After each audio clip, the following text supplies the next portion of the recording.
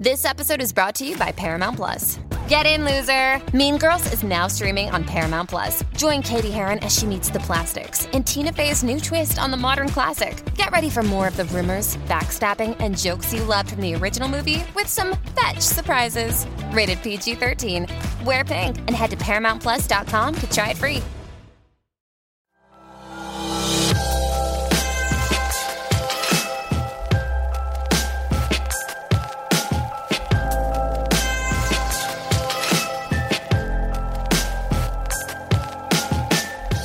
Americans commonly fear that young black male at night who they don't know, who's passing them on the street because they imagine that that person is going to rob them. That's the preeminent fear. Now, some of the fear is they'll rob me and kill me, but the preeminent fear is they will rob me, which means that they will take at the most, if you have any cash, most people don't carry cash these days, and if you have credit cards, which you can basically easily cancel. But what they don't fear that suited white male who is much more likely to steal their life savings and who actually has stole parts of their life savings. Yeah. And then also, white people who live in suburban neighborhoods fear some sort of black male who's going to come and kill them, but they don't fear the white males in their area who are drinking and driving. Right. And they're much more likely to die as a result of that than some black person coming into their neighborhood to kill them. Ibram Kendi is the author of a brilliant new book called How to Be an Anti-Racist that explains that when it comes to racism, there is no neutral ground. Either you're racist or anti-racist. He says we're in a world of racial inequality where the system produces more policies and more realities that extend those inequalities every single day. The machine is at work. You can't be neutral. By declaring yourself neutral, you're doing nothing to stop the system from producing more inequality. You can only be racist or anti-racist. And black people, too, he says, can be racist. This is work we've all got to do. What's he talking about? And how did he write a great book while also having a family and battling cancer? We'll get into all of that. It's Ibram Kendi on Touré Show.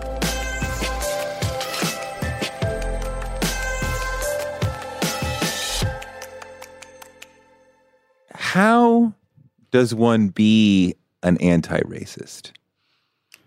Well, I think first and foremost, to recognize the ways in which we've been raised to believe and express racist ideas, that we've been raised to support policies that are actually leading to racial inequity and injustice, and in many ways to recognize that and admit it among ourselves how we came to see the world in this way, how we came to see that the problem is not racism but black people, to give an example.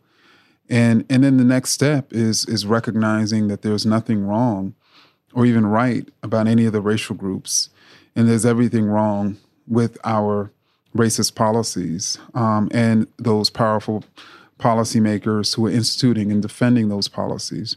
And for you as an anti-racist to become a part of the struggle against those policies and policymakers. Well, part of the thing that you do in this that sort of will be jarring to some people is you're like, there's no neutral.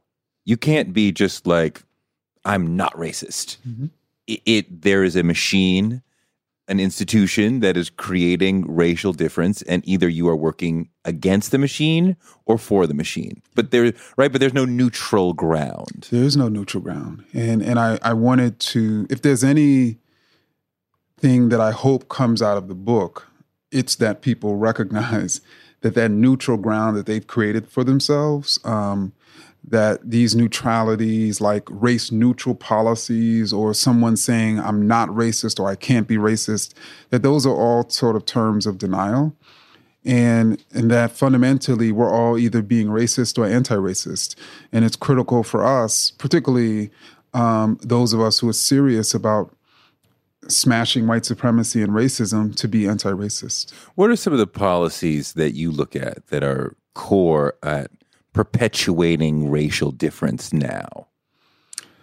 Oh, where do we even begin? Yeah. I mean, I think, obviously in the educational system, policies that allow for local property taxes to determine school resources, when we know there's this gap in income and wealth between the races. Obviously, the use of standardized testing to open and close doors for kids, even though we know there's a multi-billion-dollar test prep industry that certain kids have access to. And you can just buy your way into college. Precisely. Obviously, policies that allow for police officers to shoot and kill people, and most times, get away with it if they say they fear for their lives, because essentially the police are investigating the police as opposed to a truly outside investigative unit that also has the power to fire. Obviously, our sort of healthcare system in which we do not have high quality healthcare that's free for all, which helps to lead to health inequities and even inequities between insurance rates and thereby inequities in outcomes. I mean, it's really across sectors. I think also about the war on drugs, where white people use and sell drugs at pretty much the same rates, if not more. There's no college campus where you wouldn't be able to score pretty much anything you want within 30 minutes. But all the resources are located in the hood, criminalizing those folks as soon as they walk out the door, whether or not they're involved in the local business. I think also about the political system, right? That where the rich are able to donate to their favorite party and their favorite candidates, thus increasing their political power, thus increasing their wealth, which increases their political power. There's very few black and brown people who are able to participate in that, and we're just getting crushed by the result of that. And even the way in which the existence of the Senate now is fundamentally created a mechanism in which white people, because they predominate in smaller states like Montana or Vermont or Maine, in which they're essentially able to have two senators that have outsized power in terms of, determining who's on our Supreme Court, determining who's essentially going to run for president. And meanwhile, you have states like New York or California, which have massive amounts of people of color, and they only have two senators. So, I think that, and then, of course, the Electoral College as well has made it such that, again, these places where you have large population centers of people of color, their votes are not necessarily mattering as much as the votes of rural whites in swing states. I mean, the rise of Trump and Trumpism has brought so much racism and hatred to the surface that was always there, but people felt like socially I have to be a little more quiet, right? During the Tea Party, we talked about dog whistles, right? Which was like, we have to be able to hear through what they're saying. Now they just say the quiet part out loud. How has that changed just some of your perspective to see people become so loud and overt about it over the last couple of years and to be comfortable and proud about that? Well, I think it's a marker of the way in which Trump has been able to convince his constituents, who are mainly white, to believe that they are the victims of racism. They are the victims of people of color. They are the victims of power, and he is their savior.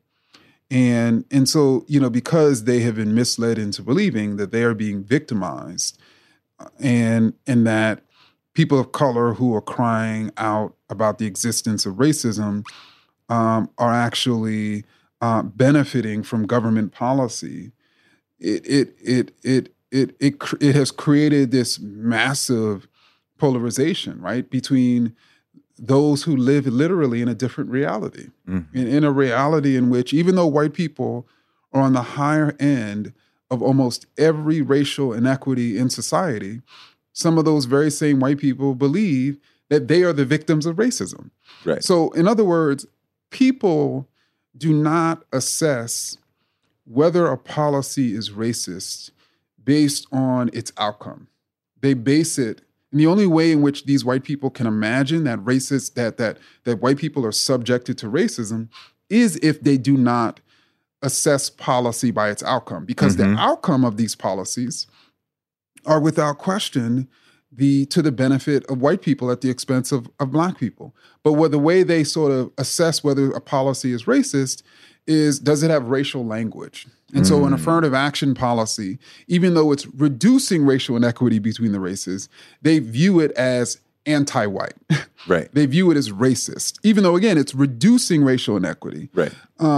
They view anyone who is essentially speaking out against racial inequities to be racist, even, and then pushing policy. Just acknowledging race seems to them to be racist. Yeah, Heather McDonald recently wrote an essay in the Wall Street Journal arguing that Trump is not racist because the people who are racist are the people who talk about and use racial terminology and talk about racism. And whoever uses racial terminology are the real racist. And since Trump rarely, if ever, uses racial terminology, he's not racist. I mean, this is what you get from the right, that they believe that colorblindness is the zenith, and that because we don't talk about race, you're the one, right? Racism was not in the situation until you brought it up. Yeah.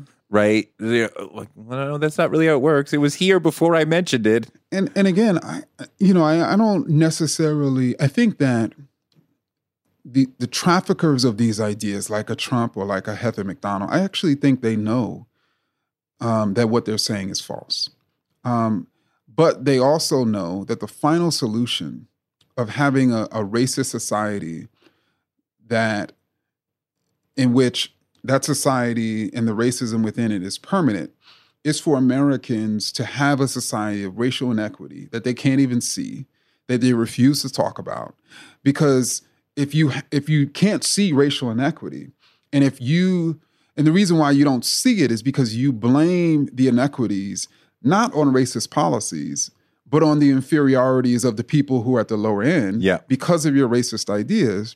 So if your racist ideas have blinded you for the existence of racism, then you're not going to see racism, let alone challenge it. And so those who benefit from racist policies, those politicians who currently have seats because of voter suppression policies, they're going to continue to be able to have those seats. I mean, the notion that Black and brown people are criminal and lazy are deeply embedded in Americans, right? And so policies that are meant to police them, over-police them, are easily demonized because, or easily accepted because, we know that they're criminals. Like, no, they're not. And you talk about this, that there's just as much crime in this white community as there is in this Black community. But you were taught that day by day, by the local news, by Fox, by other that the crime happens over here.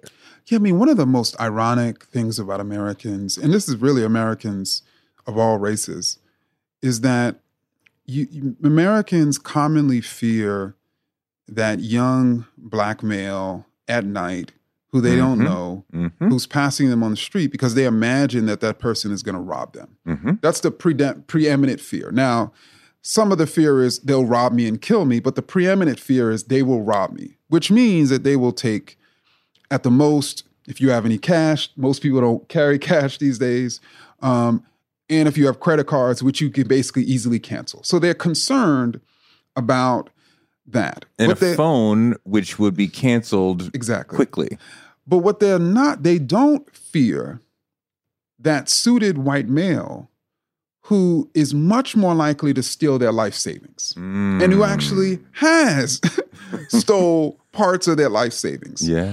And I think the only way in which that happens, in which you fear this kid who can take $20 from you, but you don't fear this other person who can take $20,000 from you, is racist ideas.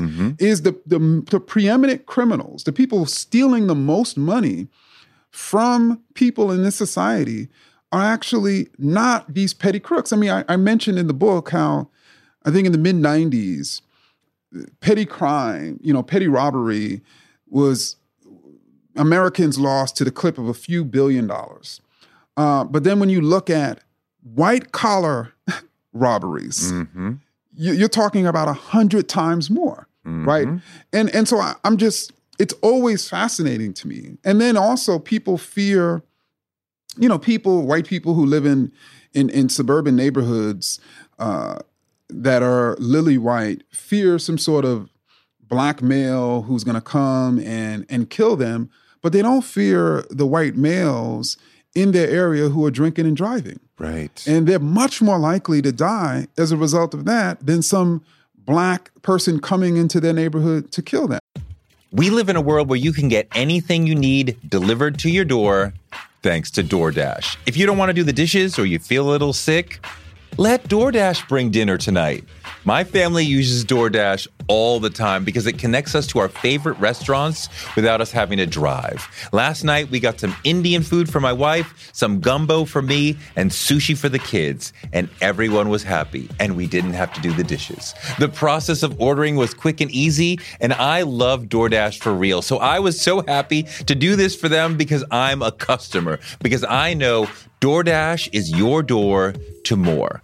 Must be over 21 to order alcohol. Alcohol available only in select markets. DoorDash, your door to more. Download the DoorDash app now to get almost anything delivered.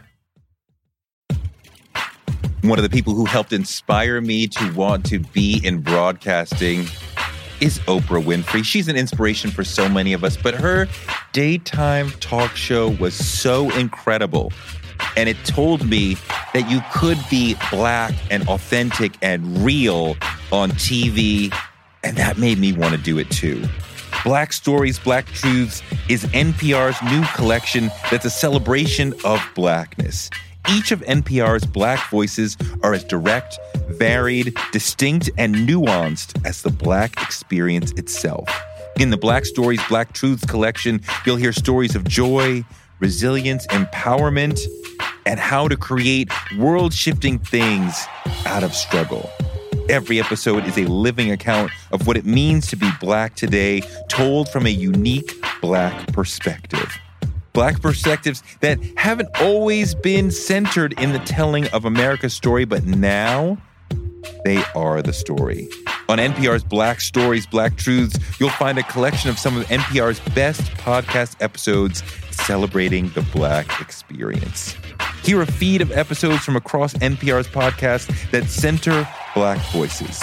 Turn on NPR today and hear a range of voices as varied, as nuanced, and as Black as we are. Stories should never be about us without us. Listen now to Black Stories, Black Truths from NPR, wherever you get your podcasts. Well, in the middle class context, it seems that they fear property value loss and a black person making them feel racist. Yeah. Right? Whether or not we say anything. So when you hire me for your Fortune 500, am I going to make you feel racist, or am I going to make you feel like, no, it's cool, it's all good, you hired me, everything's, you're right, you voted for Obama, it's all good, right? Like, I mean, that is a core fear that we're dealing with. It is, and I think it's reflective of just how deep the heartbeat of racism is denial. That denial of its existence? Denial of its existence and denial that one is racist. And so what a racist does, let's say if a white person hires a black employee, and that black employee within a few weeks calls out that white person who hired them's racism. What a racist will do in that situation is deny that what they just said or what they're doing is racist. What an anti-racist, someone who's striving to be anti-racist, will do is reflect on, is what I just said, is what I'm doing racist? Let me assess my idea based on a standard definition of a racist idea. Let me assess, okay, you know what?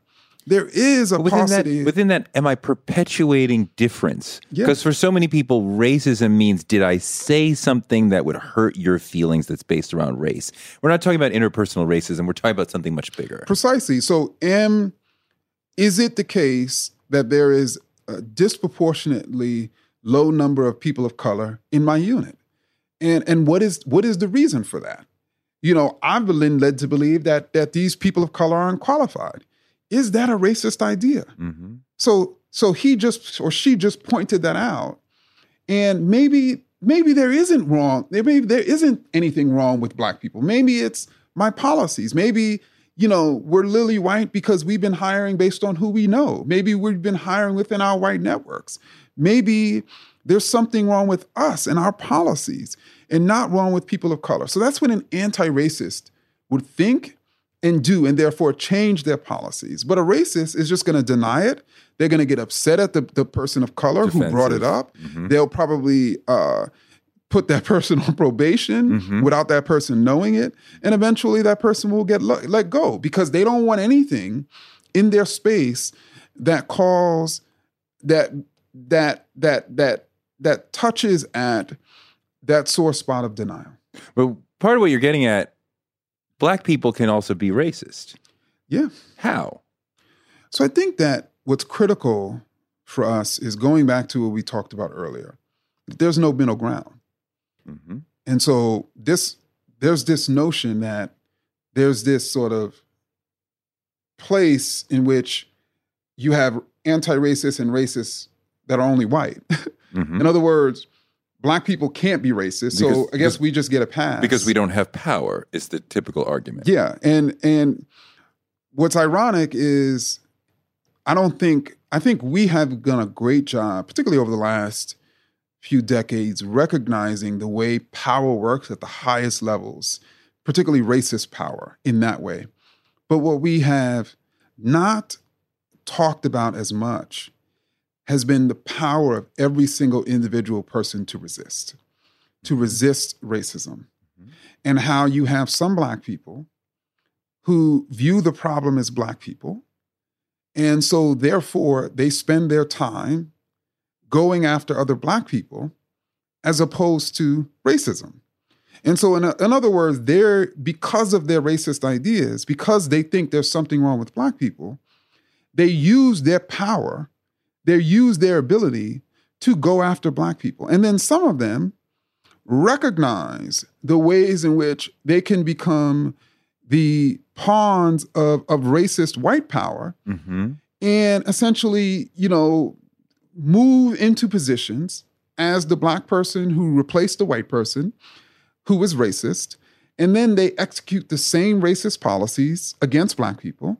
They justify them with the same racist ideas about Black people. But because it's coming out of a Black face. Precisely. And though the white people who empowered them, who put them in that position, knew that, they can't accuse the company of being racist because we have a Black face. Right. And so, white supremacists and white racists have manipulated Black people based on this notion that Black people can't be racist because Black people don't have power. So then they're like, okay, you know what? Black people can never be racist, but white people can. So let me insert Black people into all of these positions, which will then stymie the anti-racist movement because we're not looking at these people as what they are, racist. And I just wanted to emphasize very quickly that Black people collectively have the power to resist. Mm-hmm. And the whole reason why Black people were involved in the undermining of chattel slavery, in the undermining of Jim Crow, in the undermining, at least for a time, of mass incarceration, was because they recognized that power. They used that power to organize themselves and to challenge racist policies. For us to not recognize historically and currently our power to resist is essentially to develop more of a slave mentality. In other words, the only people who do not have power are not enslaved people. Enslaved people, when we were enslaved, meaning we were people who were enslaved by force and violence, but we were still resisting. So I'm not even talking about enslaved people, but literally people who are slaves. In other words, they're oppressed and not resisting. Those are the only people who are slaves. Those are the only people who don't have power. But you talk about also you unlearning racism in a speech that you gave in grade school that you're now embarrassed to look back on. So we don't have to go as far as Ben Carson and Candace Owens to be black racists, right? Like, we can accept these ideas of black inferiority, black criminality, and thus be racist ourselves. Yeah, I mean, I grew up in the 80s and 90s in a black middle-income home. And my parents simultaneously thought that the fundamental problem was racism and black people. Okay. So and I laugh, but they're not alone. There's so many people who agree with them, but specific segments of black people. Yep. And so I talk about is this the Chris Rock thing? There's black people and there's niggers and right. So like specifically poor black people. There's something wrong with poor black people. It's in their character. Yeah. There's something wrong with black youth. There's something wrong with black women. There's specifically something wrong with young black mothers who are single. And what this means is when we say that there's something wrong with black youth that we don't think is wrong with white youth, that we don't think is wrong with youth, essentially what we're doing is we're creating a racial group and then demonizing it. And any time we racialize a group, whether that group is youth, women, class group, an ethnic group, a group of sexual orientation, meaning black gays as opposed to gays, we are essentially creating a racial group. And then anytime we say that there's something wrong with a racial group, we are saying a racist idea. And what happens when we say there's something wrong with a racial group? We do not look for the policies that are actually harming that racial group. So in the 90s, when people were saying, including black people, that there was something wrong with black youth like me, that we were super predators, that we were hypersexual, that we didn't value education.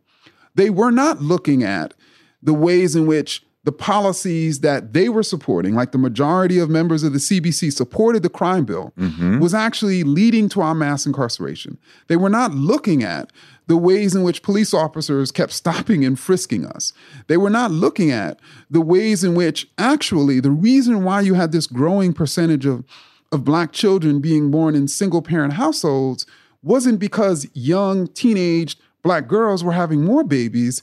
It was because married black women over the course of the 20th century were having less babies. So you had this precipitous decline in the number of married black women having babies, which is why the percentage of babies being born to single-parent households rose. But instead of really actually analyzing the data and actually saying this was a good thing, you know, these women who took feminist ideas in the 80s and 70s seriously, you know, decided, you know what, I'm going to have more reproductive control of my body. I'm going to have less kids. Instead of us seeing that as a good thing, we saw that as a way to demonize young black girls and say that there was something wrong with them, as opposed to providing those girls who did, in fact, have babies when they're young with resources and opportunities. And you talk about the notion of assimilation as racist, or at least the expectation that one should assimilate as a way to get beyond racism. That in and of itself is racist. Yes. I mean, anytime we standardize any racial group, and so that's whether, let's say, white people standardize white people and say our culture and our ways of life are superior. And so therefore, who isn't acting like us culturally and behaviorally must act like us in order to be human, in order to be civilized. You know, anytime we're doing that, we are essentially expressing assimilationist ideas. We are saying that, you know what, black people are capable of becoming human, and if human means being white. And so let's assimilate them. Let's civilize them. Let's develop them. When in fact, there's nothing wrong with black culture. Right. Or black cultures. And there's nothing wrong with the way in which these people act. And what's actually the problem which actually is causing issues, is their lack of resources and opportunities. So they don't need to be civilized. They only need resources and opportunities like any other group of people. Your previous book, which was also amazing, Stamped from the Beginning, you talk about the beginning of racism in America, because this is a constructed thing, right? And it stood out to me. You talked about, and I want you to tell this story about how it became the law in very early America that non-slaveholding white men had to guard and protect the slaves, right? So if you ran away, so you mandated a free police force. Yeah. The rich did, but this created this stratification where if you're white, you're not at the bottom because you're guarding other people who are below you. So even though you're poor, there's somebody beneath you, which then gives them a certain value to their whiteness, even though they don't have money. Yeah, Du Bois calls it the wage of whiteness, and essentially, in the 1600s, particularly when there was still a large number of what were known as white indentured servants who worked pretty much alongside enslaved Africans, and what was happening, because they were working alongside each other, because they were brutalized in very similar ways, they resisted. They started to resist together. And since together they made up the vast majority of the colonial populations in colonies like Maryland and Virginia and New York, of course, slaveholders and those who held those indentures were like, you know what, we have a powder keg on our hand. How do we essentially separate these two working classes? And the way in which they went about separating the two of them was essentially ensuring that poor whites or white indentured servants would become basically the armed troops of racist power. And so they essentially created all of these laws and mechanisms that disarmed enslaved Africans and free Africans and armed white people, that essentially made it such that any black person, for instance, could not harm or whip or even hit any, quote, white Christian, while white Christians could do whatever they wanted to black people. And so by the nature of being white, you were given all of these privileges that connected to white slaveholders, even though you were poor. And so some of these white people decided, you know what, our existence and our health and our well-being as a people is tied up not with working with enslaved Africans to smash these wealthy white slaveholders, but it's to connect with these wealthy white slaveholders. And then what was most critical was you had these white indentured servants who began to aspire to be one of those wealthy white slaveholders. Just how now you have a working class white person in Iowa who believes that one day they will be Donald Trump. Everybody in America thinks they can become rich one day. Yeah. I can get that Shark Tank idea. I can hit the lottery. Something will happen, right? Maybe I'll get discovered like Marlene Dietrich and you're an actor, and then suddenly you'll be rich. So then when we think about undermining policies that benefit billionaires and millionaires, these poor and working class and even middle income people oppose those because they're not thinking about what's best for them from their own class position. Because in their mind, they're one day going to be rich. Right. So they're like, why would I strive against policies that are going to, quote, harm me? When I get to be rich. Exactly. And the likelihood of them becoming rich is the likelihood of me, becoming white. Becoming white or making the NBA and crossing up and dunking on LeBron James. But people believe it's going to happen. It's going to happen. I believe in you. It could happen. Influencer. It's a word that gets tossed around a lot these days. There is a woman who went the distance, who broke ground as the first true influencer by living a remarkable life. Her name, Elizabeth Taylor. I'm Katy Perry. This is the story of the original influencer. This is Elizabeth the First. Elizabeth the First, the podcast, wherever you listen. God, you talk about really sort of dismantling the white gaze in your own self in this. And that is so powerful. And I recall for me, when the older guys in high school were like, try to explain what that was and how, we don't behave based on the white gaze. And it was so liberating. Yeah. And you talk about, I'm no longer policing my every action around an imagined white or black judge, trying to convince white people of my equal humanity, trying to convince black people I am representing the race well. And you're just giving yourself the freedom to perform blackness the way you want to, without the responsibility of the way other people see you. Yeah. And I think it's very liberating, because in many ways, black people were taught two different things. First, we're taught that how we act in front of white people is going to determine their racist ideas. In other words, if we act in a stereotypical manner, then that's going to reinforce their racist ideas. So therefore, it's incumbent upon us to, quote, represent the race well and act in a positive manner. And so therefore, those of us who've come to believe that, when we go into these white spaces, we're constantly concerned about how we're acting, because we don't want to let the race down. And then simultaneously, the other black person in that space is assessing us to see how we're acting, to see if we're representing them or the race well. And so we're so concerned about what everybody else thinks about how we're acting, which is stripping us of our freedom to be ourselves. And the irony about this all is,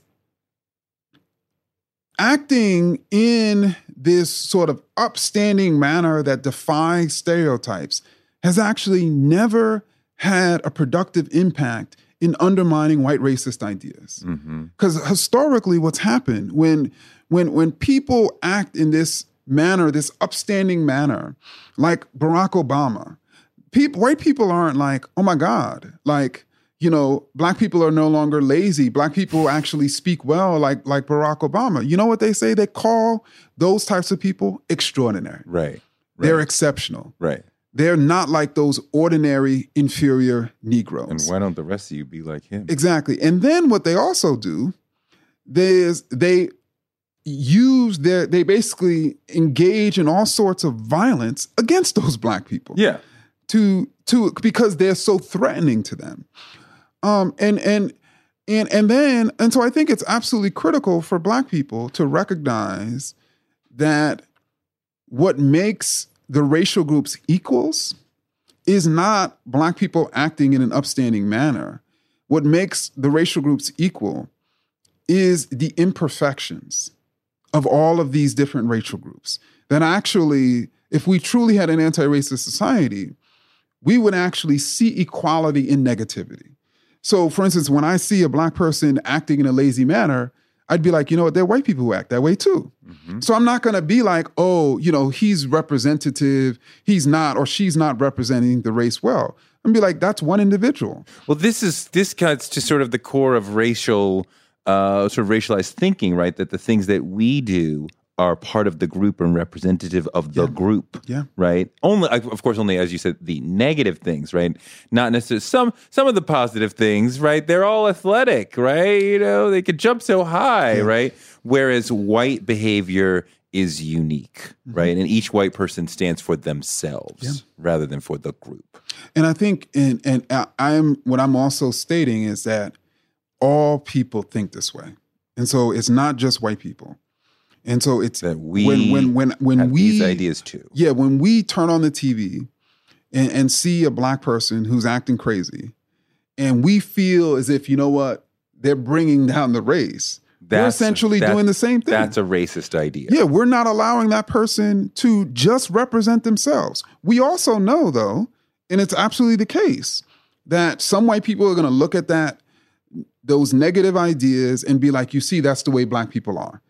But I think what I'm trying to get at is it is not the responsibility of black people to convince and persuade white people that we're equal. It is the responsibility. And because to say that it is our responsibility is to suggest there's some truth in notions of Black inferiority. In other words, they think that way about us because we act that way. And to suggest there's some truth in notions of Black inferiority is to suggest racist ideas. And it adds an extra burden to us, right? That we already walk around with stereotype threat, aware that people think, oh, Black people are not as intelligent, so I have to do this test with the weight of their expectations on my shoulder. Yeah. Whereas Johnny and Josh are just doing the test. They're not representing their races, and this has an impact on performance. And every time you walk into a job and you're like, I have to prove to all these white people that Black people are not X way. Yeah. That's an extra job that you're doing. It is. And the irony is you go through and have all that energy to sort of act in this upstanding manner. And then they're like, oh, you know what? Black people aren't lazy. But then what happens? The next Black person who's having a lazy day acts lazy. And then what happens? They're like, well, Black people are lazy. Right. So you've done all of that. Right. And it doesn't even have any effect, because what's going to happen is they're going to see Black negativity because Black people are human. And so this idea that somehow we can be perfect and, in front of white people is an impossibility.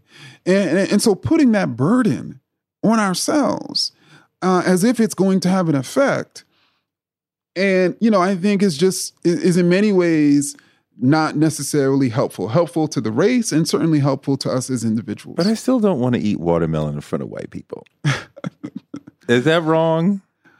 I think you should feel comfortable doing whatever you feel like doing in front of white people.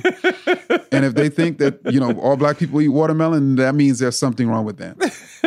Well, I mean, I would love that. But you talk in the book about love and exemplariness is not the answer. And quite often that seems to be what people think, that we need more extraordinary Negroes and more love in terms of interpersonal understanding. That's not the road. No, because you have so many people who are in relationships with people of another race who simultaneously have racist ideas about that race. And so it's not, they're obviously, they're interracial couples who both are anti-racist about the other person's race, but then you also have interracial couples in which that's not the case. Just like you have interracial friendships that are based on this mutuality of anti-racist ideas about the other race, and you have friendships in which that's not the case, in which this is my African American, right? And so I think that, this notion that,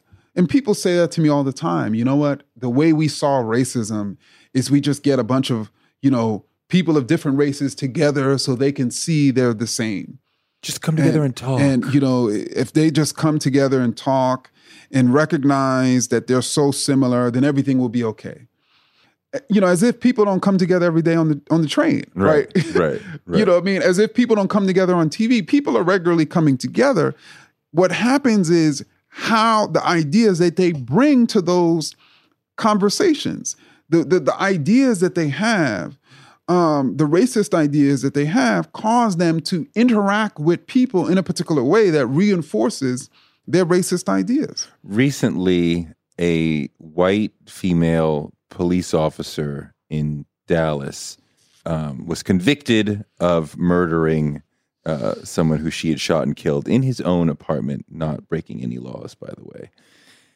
After the conviction, the victim's brother made a point to give her a hug, and then the Black female judge gave the convicted defendant murderer a hug.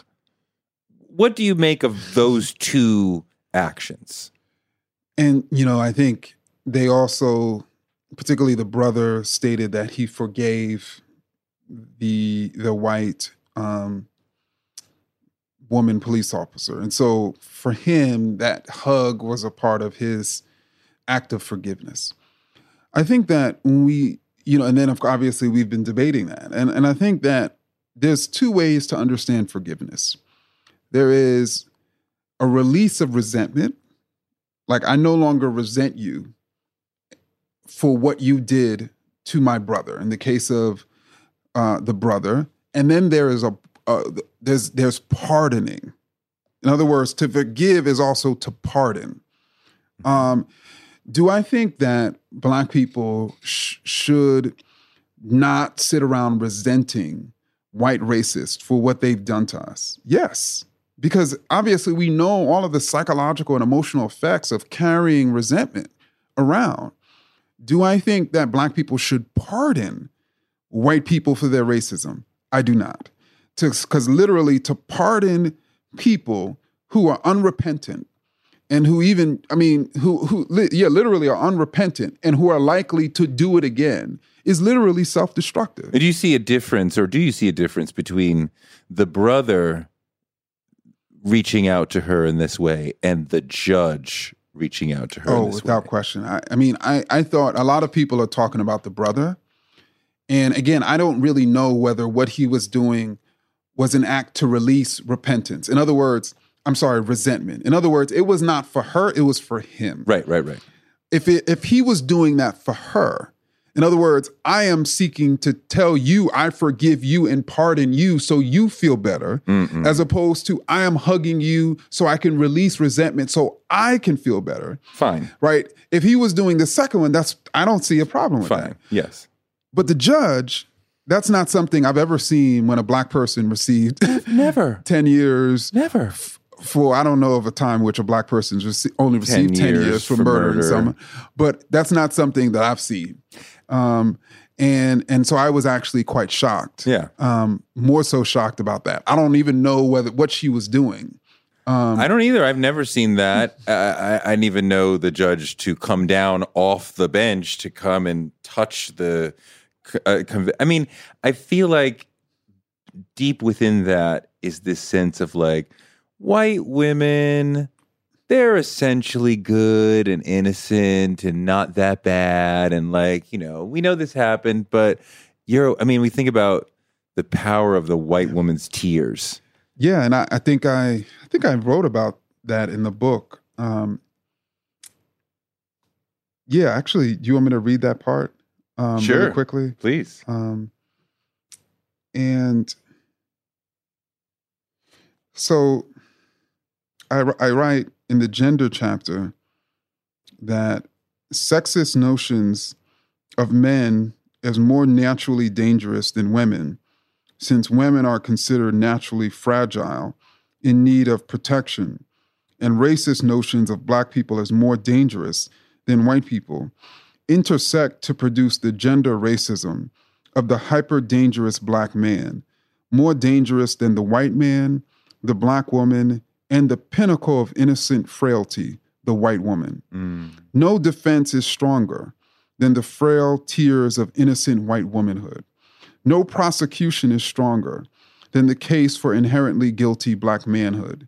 These ideas of gender racism transform every innocent Black male into a criminal, and every white female criminal into Casey Anthony, the white woman a Florida jury exonerated in 2011 against all evidence for killing her 3-year-old child. White women get away with murder, and Black men spend years in prison for wrongful convictions. And in many ways, she got away with murder by only getting 10 years. And so, yes, she's getting 10 years, but everything is relative, right? She could have went to jail for 99 years. Yeah. And the only reason why I see that she only got 10 years was because she was a white woman and a cop. Yeah. And if she would have been anything else, she would have probably been in jail for 3 or 4 times as long. So let's talk about you personally, right? Because you write in the book about dealing with cancer and fighting through that. And I cannot imagine what the journey you've been through with that and continuing to work and be a family man at the same time. What does eating healthy mean to you? Whatever your eating goals, Thrive Market is the best place to get all your groceries and household essentials. And getting Thrive shipped to your door is like having a great supermarket right outside your house. I love that Thrive Market carries brands with the highest quality ingredients and ethical sourcing methods. Whether you're looking for organic kid snacks or low sugar alternatives or gluten-free essentials, Thrive Market's got it, and their site lets you curate your shopping experience quickly. And as a Thrive member, I save on every order, usually about 30%, which of course I love. And when you join, you help a family in need with the membership matching program. Join in on the savings with Thrive Market today and get 30% off your first order plus a $60 gift for free. Go to thrivemarket.com/Toure for 30% off your first order plus that free $60 gift. That's Thrive, THRIVE market.com/Toure. thrivemarket.com/Toure. On March 16, 2000, 2 sheriff's deputies were shot in Atlanta. Jamil Al-Amin, a Muslim leader and former Black Power activist, was convicted. But the evidence was shaky, and the whole truth didn't come out during the trial. My name is Mosi Secret, and when I started investigating this case in my hometown, I uncovered a dark truth about America. From Tenderfoot TV, Campside Media, and iHeart Podcasts, Radical is available now. Listen to the new podcast, Radical, for free on the iHeartRadio app or wherever you get your podcasts. Can you take us through some of that? Like what happened, how you survived that whole journey, how you maintained a certain sort of human wholeness and was able to continue to work on this book and your work at is it American University? Yeah. And you have one child? Yes. And a wife who's a doctor, so she's busy quite often. Like how'd you do it?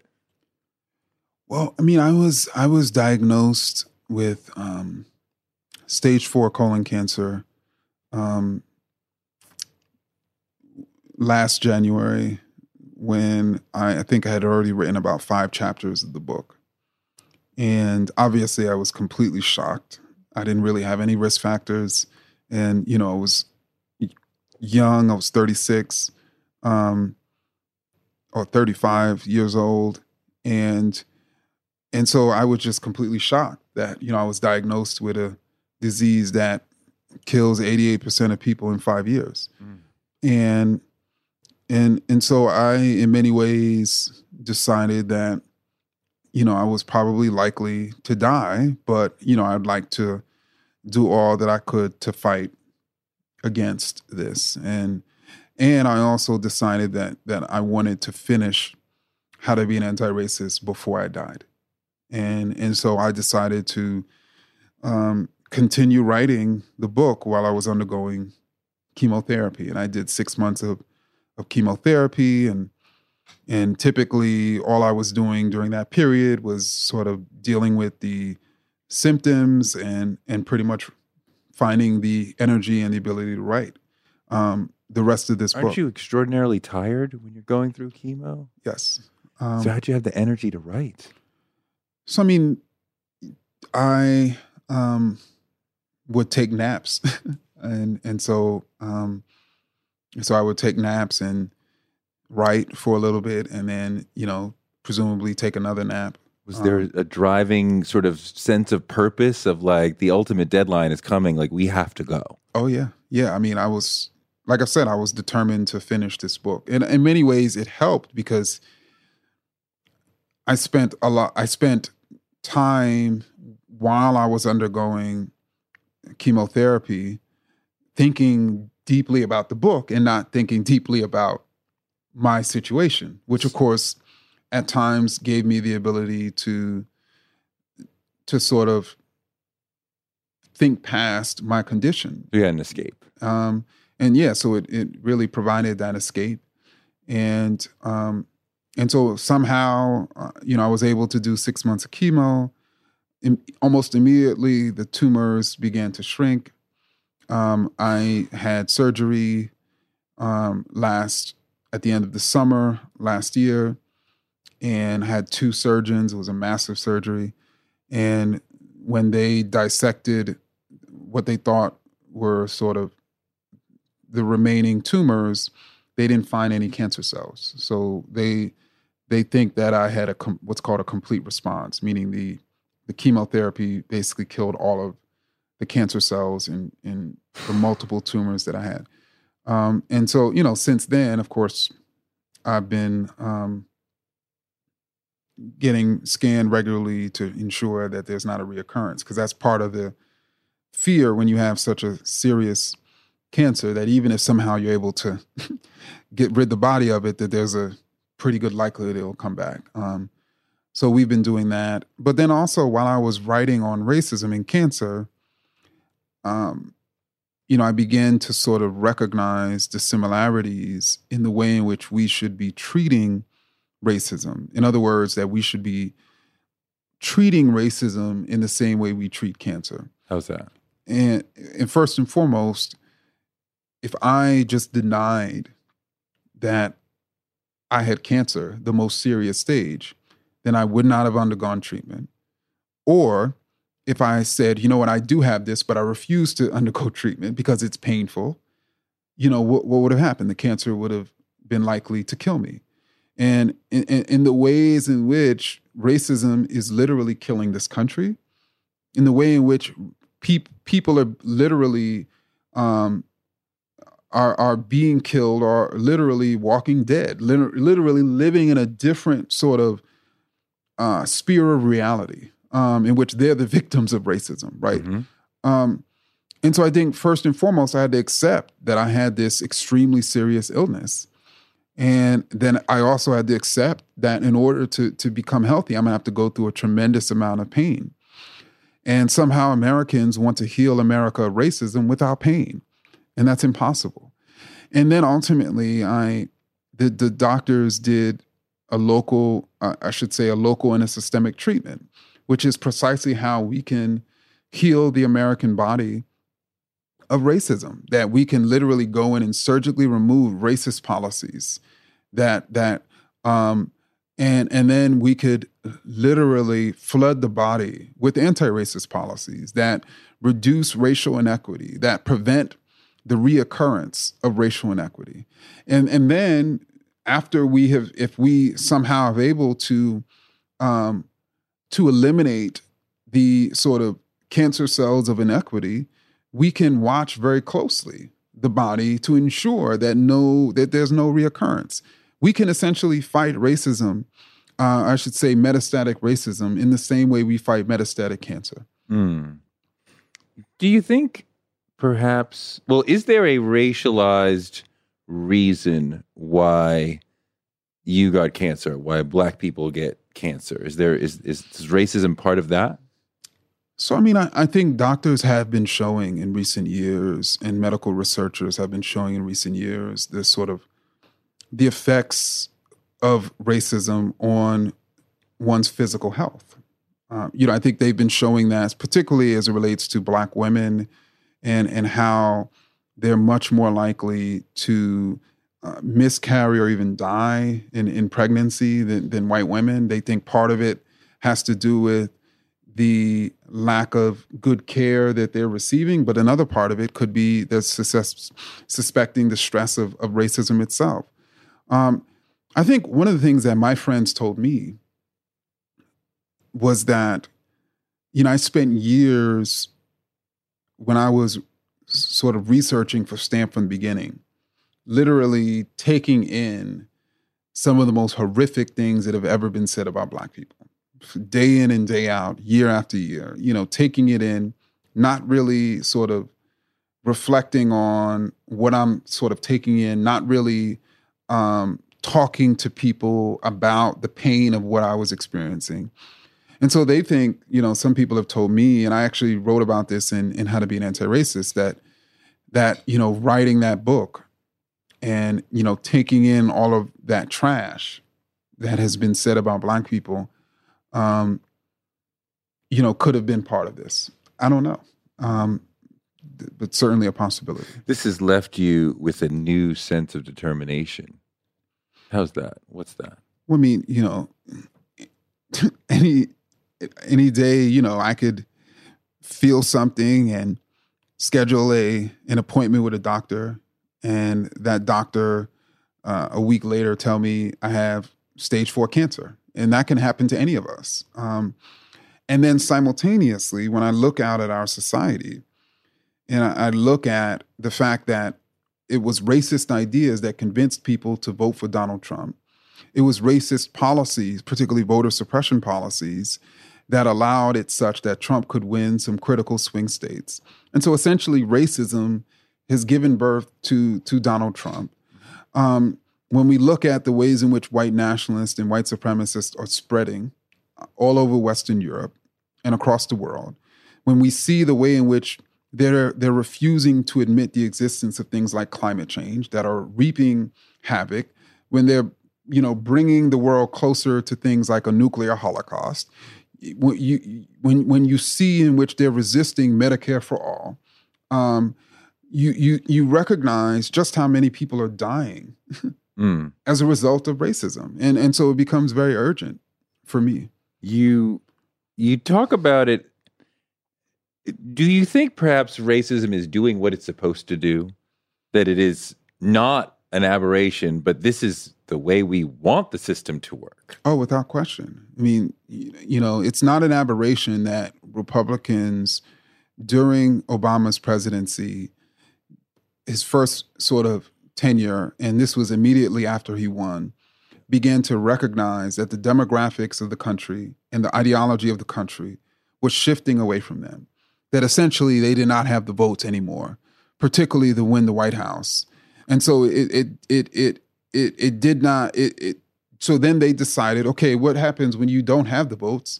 You figure out new ways to suppress the votes.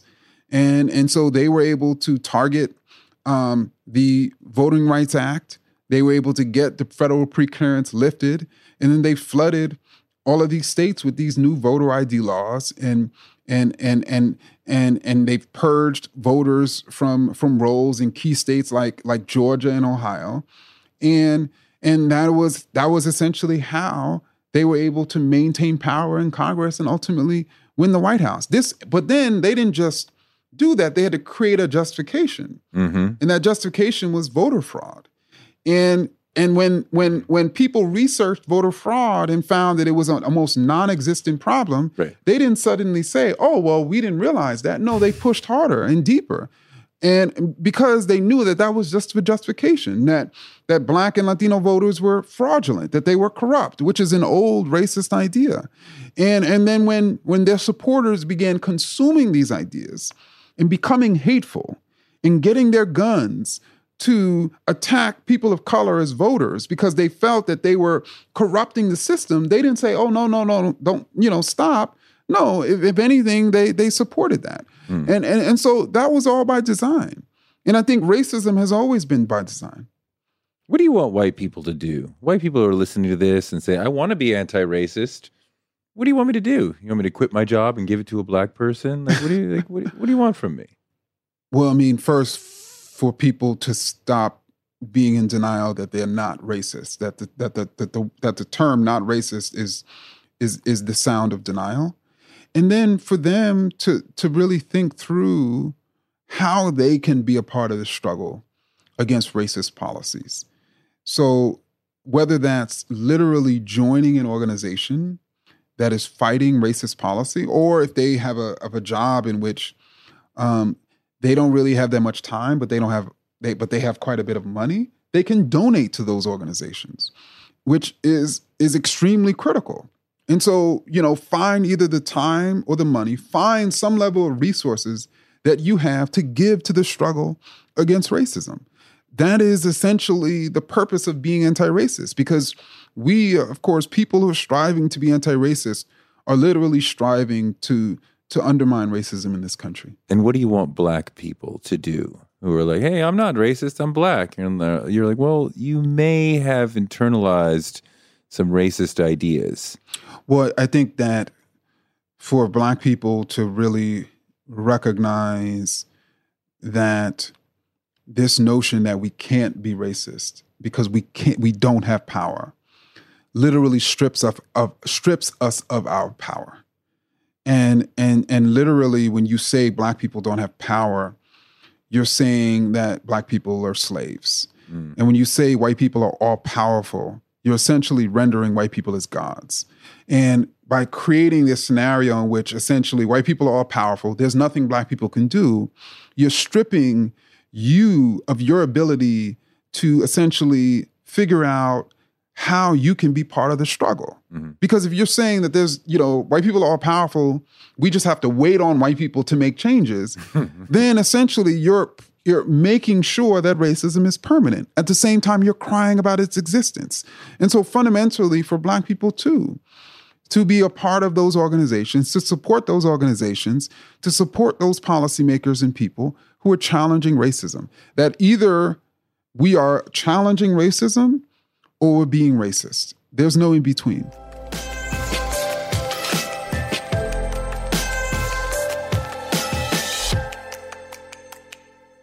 Thanks to Ibram for a great interview. Definitely pick up his book, How to Be an Anti-Racist. And thanks to you for listening.